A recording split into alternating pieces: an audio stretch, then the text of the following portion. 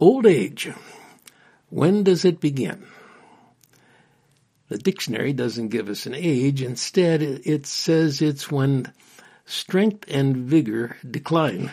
That's great. So we'll look to Scripture. And in Scripture, 2 Samuel chapter 21, a picture, not a definition, but a picture of declining strength and vigor is given. And verse 15 reads this way. Once again, there was a battle between the Philistines and Israel. Pardon me for laughing. It seems like there was always a battle between the Philistines and Israel. Once again. David went down with his men to fight against the Philistines, and he became exhausted. King David would probably have been killed had not Abishai, one of his military leaders, come to his rescue. And so Scripture continues. Then David's men swore to him, saying, "Never again will you go out with us to battle, so that the lamp of Israel will not be extinguished." Apparently, David didn't know he had reached old age, but his men sure did. Welcome to the Before We Go podcast, featuring Dr. David Maines and his wife, noted author Karen Maines. Here's David and Karen Maines. Karen, 2 chapters earlier in 2 Samuel 19, we get an opposite picture of this one of King David. Here we find a man who was fully aware that he was old.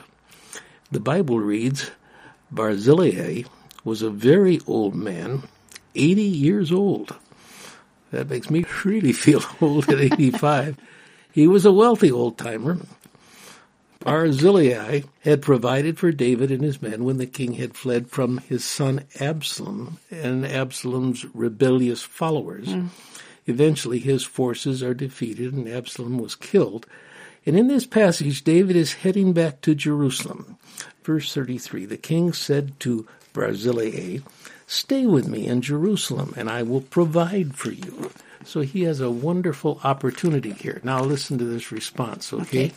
Barzillai answered the king, "How many more years will I live that I should go up to Jerusalem with the king? I am now 80 years old. Can I tell the difference between what is good and what is not? Can your servant taste what he eats and drinks? Can I still hear the voices of men and women singers? Why should your servant be an added burden to my lord the king?" Very tactful. "Your servant will cross over the Jordan with the king for a short distance, but why should the king reward me in this way? Let your servant return that I may die in my own town near the tomb of my father and mother." And then you have this scene where they cross the Jordan, head toward Jerusalem. And the king kissed Barzillai and gave him his blessing, and Barzillai returned to his home. So here's this old guy. It's kind of a funny picture, but we're going to draw some lessons from this passage that we're learning from. I'm just trying to set up a contrast of two people, okay? That's a different world. Many years ago, different country, different setting. We don't have internal battles going on to see who's going to wear the crown and everything. But it's just this interesting, here's David. He doesn't know that he's old. This guy knows. He knows he's very old. And Karen, he's going to pass up an absolutely what could be the most wonderful time of his whole life. To be in the king's court. Being in that great world, but he doesn't want it. No, well, he knows that he has a wisdom, doesn't he? A self-wisdom. He's beyond that now at his stage in life. The comforts of home. And plus, Scripture says he's also a wealthy man. He doesn't need to be in the king's court. He has his own life. Well, anyway, one guy needs his warriors to tell him you can't do this anymore. And the other guy is telling whoever wants to do nice things for him, I'm too old for this stuff. Yeah, right. Here's what I'm trying to say into a sentence, and I'm not sure I've set it up well, but I did want to have contrasting individuals because we still have these kind of people today in our world. One would do well to view old age as a gift. Not all that many are given. Oh, let's repeat that one. That one takes some thinking. One would do well to view old age as a gift. Not all that many are given. These have been, Karen, for us. I'm 85, you're 70. Almost 78. Yeah, a month getting more. Pretty close now. These have been some of our best years. Yeah, they really have been. When we look back on our lives, we don't have any regrets as far as it being fruitless. I mean, we've been in marriage and ministry for 59 years, you know. And there has just been, from youth ministry when we started out, to church planting ministries, to the broadcast ministry, to telecasting, to really working with pastors nationally all across the country. I mean, those were some of the most delightful days. So these have been fruitful years. Our ministry lives have been fruitful years. But the ministry at this time, at old age, is different because we have time. We have time now. We're not running from pillar to post. And let me just say that these are observations regarding our life. We're not saying this should be for everyone. We know that people, some people, they reach this age and they have huge health problems. Yeah. You've struggled the I've last had couple some, of years. but Yeah. enough to let me know that, the body is frail, but not like other people who have a cancer scenario they're dealing with, or diabetes. And some people have marital problems. Many marriages don't last. I think it's a good 50% do not last. So there's a broken relationship there. People go through financial stress. Some people, they're older and they've been hurt by church wars. Yeah. Or they have estrangement with their children, which would be just emotionally ruinous. We are close to all of our kids. I thank God for that. But I only imagine what that would be like if we weren't talking to some of them, So let's go back, and again we say that this is our experience, and we're just reflecting on it, and we're saying one would do well to view old age as a gift. Not all that many are given. I like it that in these years I can set the pace at one that I want to travel. I don't have to say, just put me on the fast lane. I have a funny memory. A couple times you were flying out of O'Hare, and I was flying in. O'Hare's the Chicago airport, of course, the big one. And we had like 20 minutes or a half an hour or an hour to sit down and catch up and say, well, how are the kids? And, what do I need to do when I get home? And when are you going to be back? That sort of stuff was going on in our lives. That is not happening now. We have day after day after day, and particularly with this COVID-19, but even before we had this isolation imposed, we had time for one another every day. And, we weren't leaving one another. And frankly, I've traveled so much, I don't care if I ever pack another suitcase, because I kind of got that travel bug out of my system. And to be our age, the decades that we are in, and to have day after day after day for one another. And You're still busy. We're busy. You have things to do. I have things to do. But, David, the thing of it is, it's marked with the fact that we both are aware that there is an eventual ending that's going to separate us. And so that reality makes the days that we have together just extraordinary gifts. We kind of, in a strange way, we didn't say let's get into podcasting, but we are now into it. And one of the things I like about it is we do it once a week. Right. It used to be every day except for Sunday. There was a broadcast, and then on top of that, there was a telecast. You look back and you think, how in the world did we manage all that? Of course, we had a large staff, and they were wonderful people to work with, but the pressure of those deadlines was extraordinary. Karen, I think even now as we podcast once a week, it's amazing to me how quickly those once a weeks come. Even when it's only once a week. Yeah. If somebody would say, why don't you do 2 a week? It doesn't seem like 1 a week is very much. 2 a week would be overwhelming. I just like the pace that we're on now. So one of the points that we like about a good old age is that we are able to set the pace at which we're living. I'd say another thing that I like, and I want to be careful how I'm heard, but I think this is me honestly reflecting on my life. I believe I am becoming more Christ-like than I was previously. My response to other people is much more loving. Not judgmental.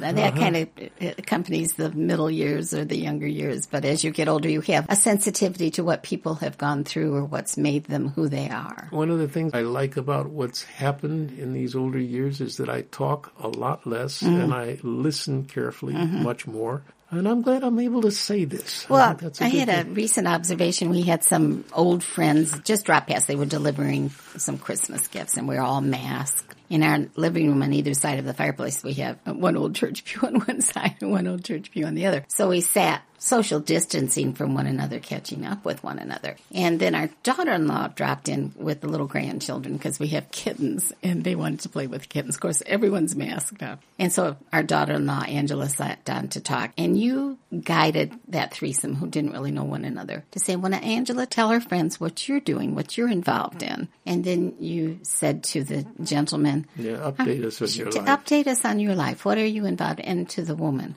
Now, no one in that group turned around and said, David, what are you up to? And partly there wasn't time, but I think the inclination on people it's so wonderful to have folk ask you who you are, what you're doing. And then to listen. Yeah, that sometimes they don't turn the table on the asker. And I thought how gracious your response was, because I know that you didn't feel like no one had paid attention to you. And that's the gift of old age that we're talking about, not needing to have the focus turn your way anymore. Yeah, I think that's a huge improvement. I think the Lord would say, you've Good job, matured. Maines. You've matured, Maines. Yeah, you're coming along. Maybe I'll give you a couple more years because you haven't made it yet. So point number 3. Well, We've got another one. Yeah, sure. I would say that these have been less hectic years to enjoy one another more. Those racing years, I don't want to go back to that. Well, for a long time we lived sort of individual lives under the same roof because you had your calling in your ministry. Now, we did work together on some things, but I had my calling in my ministry. And I was out every other weekend traveling and speaking. I was writing. I had a group of writer friends, and we were doing supposedly great work, encouraging one another to do great work. Some of them did do great work. But now it's a we. And we actually had a life coach who helped us define what the David and Karen Maines we meant. That was extremely helpful. So I think these years have been the we living together. I find myself saying to friends when they say, how are you doing with this COVID isolation? I'm saying, well, David and I are doing well. Fortunately, we like each other. Well, I like you. I like you more and more. I would say that as things have slowed down, you're teaching me lessons that I don't know why I didn't. Like what would that be? I'm sort of intrigued by that. What do you mean? Well, I'd give you an example. I would say that you're helping me see beauty in life that I went right on past before. You'll say, now just stop what you're doing a second, David, and come and look out the window. Let's watch these geese fly over. Yeah. Or look at this sunset. Yeah. Isn't that beautiful? I say, by golly, it is. Yeah. That's really something. And you are able to see through the course of the day things I've missed all my life. Well, and you're helping me to understand how delightful that is. I'm more of a naturalist than you are. But I also think I have a high aesthetic ideal. And so everything around me doesn't have to be expensive, but it needs to look beautiful. Good. I'm glad that you feel that's not your wife nagging you, but that No, not at all. In fact, this is a very good thing. I could go on, but I'm going to make a couple other points that I have in my mind. I'm certainly in these years spending way more time in the Lord's presence than I ever have before in Scripture and in prayer. Now, you probably won't say this, but this is hours and hours every day. So I will say for you that I believe that intercession has become your major ministry in these later years. You have time for it, but I think more than that, you have the hand of the Lord upon you to intercede. You said something really interesting. You pray for all of our grandchildren, there are 9 of them, every day, but you're storing up prayers for them in the future because you're praying ahead because you're not going to be here on earth. Yeah. And you're wanting those prayers to work in their lives even when you've gone. Our youngest grandchild, little Annalise, she's only 7. So I won't be around when she's 30 or whatever, But in fact, the other day I said to the Lord, I was praying for Annalise, and it's like the Lord said, which obviously I'm not hearing these, but it's in my mind and my thinking. You already prayed about Annalise today. And I say, yeah, but this is for when I'm gone. I'm stacking the prayers up so that Grandpa talking back to God. Okay, is covering. I enjoy those times. It's no longer a chore for me, and I also am enjoying a prayer group I'm in. I think, Karen, one of the greatest ways to learn about prayer is just to pray with other people. These people, they might be surprised to hear me say it, but they are teaching me so much. We get together on the phone. There are 7 of us. In fact, the prayer group started. The leader said, why don't you start? And then he named one of the persons, and that person prayed, I'm guessing, for 4 or 5 minutes. Then it's just free, whoever wants to. I said, Lord, that was an incredible prayer. I was so You should filled, almost have a printed copy of some of those prayers. So filled by what my friend has said, and it's voicing, but in a new way, what I feel deeply inside. Thank you. These are all people from all over the country. They're, like you said, it's 7 people. And many of them, 2-3 I think a lot together. we've said this before, I think a lot of them don't know one another. You are the common denominator. It's probably true. But this is something that other people could do, David, and probably should do. So we'll make a little challenge right here. Gather a bunch of friends you've known and love. Maybe they're all over the country. And then just through a conference call, not even fiddling with Zoom. You don't need to pray over Zoom. Well, usually when you pray, we do it over the phone. I have a conference call, and everyone calls one number. You're going to pray. You're going to pray with your eyes closed, probably. Anyway, so it's just been a powerful thing, and I think you feel like it's launching something in you. Do you want to talk about that a little bit? Well, it was going to be the last point that I was going to make, which is my calling is not to write like you do. Mm-hmm. It's more to preach. Mm-hmm. And I've had privilege to preach in so many different places. I look back on my life. I enjoyed preaching a lot in college settings. I was able to preach one whole week at Wheaton College, which was where I did my undergraduate Spiritual Emphasis Week, yeah. I've preached among peers, the National Religious Broadcasters. I spoke there. Some really great churches, going back as far as when I was quite young. I preached at Moody Church when I worked there. Chicago. I remember preaching at the chapel at West Point. It was a thrill, wasn't it? Yeah, that was really neat. Pastoring and preaching to an incredible congregation that we built from scratch with the Lord's help. 10 years in Chicago, obviously 20 years with the Chapel of the Air Ministry. That was a phenomenal privilege for me. Spoken at denominational conferences. I've spoken indoors and outdoors at camps and various conferences. So but if I could preach with this message that's birthing in me now, it sounds kind of funny, but I'll tell you where I'd go. Mm-hmm. I'd probably go to a good retirement village. Mm-hmm. Not to live there, but to preach there. Mm-hmm. I know they have services. If I say a nursing home, that's a little bit different, but I'd be happy to preach at a nursing home. If somebody said, would you preach at our church, say out in Iowa or Arizona or Washington, whatever, I'd probably say that, the travel's too much for me, but if you can find a retirement home close by, I would enjoy doing that because I have this strong feeling that the Lord is prompting me to speak in a way that I'd like to actually talk about it more in some podcasts that are going to come up. But I think that the older people in this land, those who are aged, not necessarily by the chronological years, but just that we're not as strong as we used to be. We can't go out and fight certain battles. I think they're the ones God wants to call to build up a prayer base all around this country so that it would be a wonderful news item to say something strange is happening in retirement villages across the prayer base of the elders. Right. Right. I mean, that's an extraordinary picture, David, to call those people who have life experience and are not doing the things that used to keep them as busy as the things that we used to do that kept us busy, but to be a force for God, a spiritual force for God in this nation. I just think that's an extraordinary vision. I believe that God has given that to you. It was almost birthed during that prayer time that we get together with my friends. And I think it is of the Lord. It's still, it's in the birthing process. It's an embryo yet, a dream that's an embryo yet. Yeah, I haven't got it. I think a lot of my friends would say, you can have that, David. I don't want that calling. No, I think there are a lot of them, maybe, but I think there are a lot more who would capture the thought behind the vision. This often happens when the Lord lays something on one person's heart. All across the country, there may be little groups and dreams like this, callings like this, bubbling among other think you're right. Christian leaders who are our age. Yeah, no, I think that's really, really well said. I have my answer as the pieces are coming into place. I have my answer to people who say, you can have that. That's a dumb calling. I say, no, it's better than the one Ezekiel got. Ezekiel was called by God, and God, he said, here's your audience. Is this the dry bone vision? Yeah. Oh, my goodness. A valley full of dry bones, not even connected. And then the Lord asked him, can these bones live again? And Ezekiel said, only you know, God. It seems pretty hard. But then he began to see them. What is the song? What are the lyrics of it? I don't know. It's the knee bones connected to the shin bones. I don't know. The ankle bones connected to the. Can you imagine what he felt? Look at something absolutely unbelievable is happening. Whether in reality or in his mind as he saw all of this, and I think wow, that's really something. And look at, we did it together, didn't we, God? Valley of the Dry Bones. What an extraordinary picture out of Scripture. Yeah. So anyway, that's where I am, and I'm saying, Lord, I think that I need to begin to process my friends and say, who do we know? What is God saying to you? So it's going to take a while for me to see this thing come along, but it's very, very important. It's important that the older people who have memories of prayer meeting, a lot of the new generation, they have no idea what a prayer meeting is like because they've never been invited to one.